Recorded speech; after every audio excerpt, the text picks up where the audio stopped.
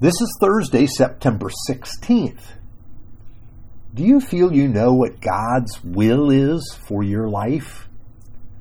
This little letter of Colossians begins with the words, Paul, an apostle of Christ Jesus by the will of God. That's Colossians 1:1. You see, Paul is telling his readers that he came by his job, not by his choice. He didn't come to the conclusion that the gospel was true and then decide he would become an apostle of Jesus. Instead, it was all God's doing. God confronted him with the truth of the gospel. God recruited him to be an apostle. I don't believe he would have chosen this calling.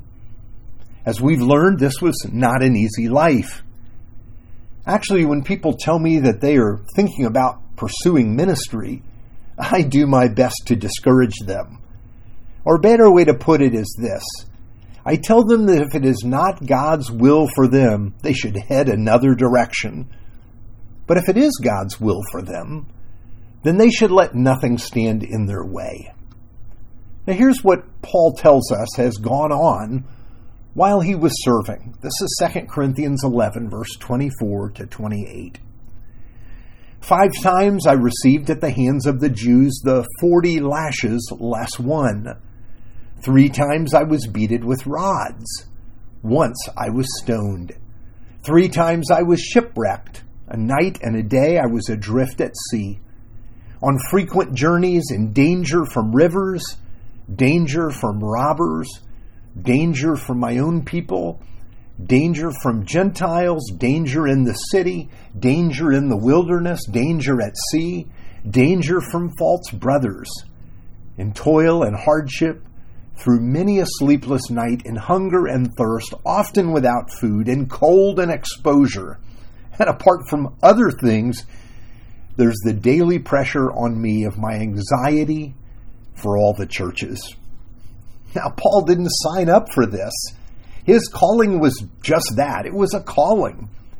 He became an apostle not because of anything he had to prove. Actually, he became an apostle when for the first time in his life he had nothing to prove, nothing to earn, no record to keep. You see, Paul lives by the will of God, and he ministers from the love of God. He doesn't carry out his ministry because he gets applause. It hadn't made him financially rich. He has laid everything aside to serve Christ.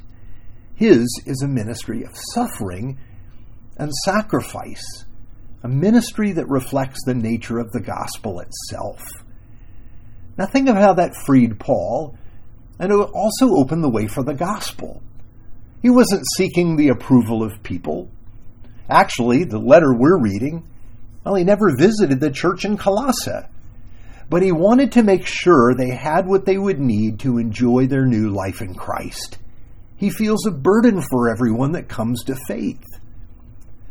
Now, as we think about God's will in our lives, we've lost the language of vocation. That word vocation comes from the Latin word that means calling. In our word, we don't have the language of calling much anymore. The idea that God has made us with a purpose and has a plan for our lives. But this teaching is repeated over and over again in Scripture. Here's an example.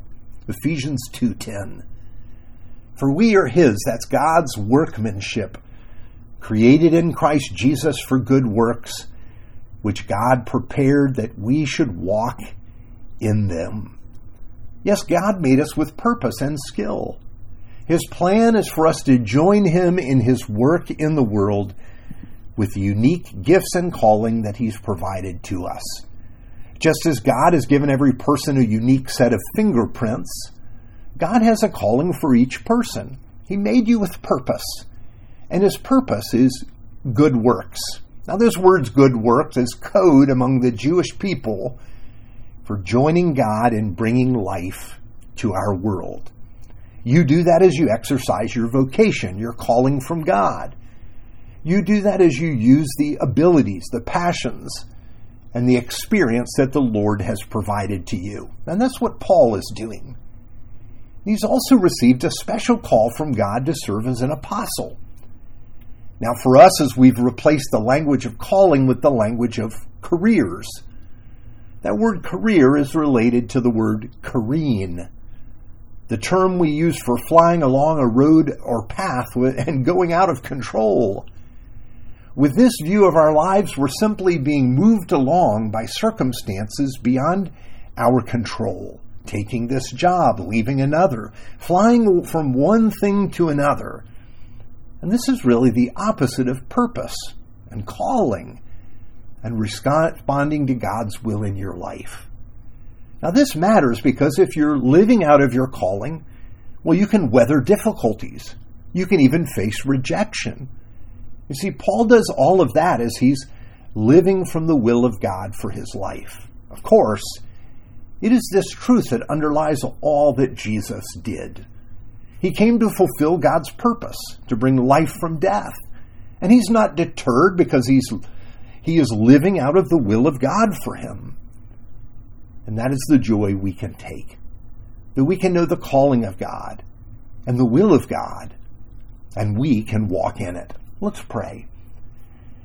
Sovereign King, we don't want to be pushed along by circumstances. We want to be guided by you. So draw us close as we draw close to you, that we might know that you have what you have for each one of us. Enable us to live from your calling that you have provided. For I pray in the name of Jesus. Amen.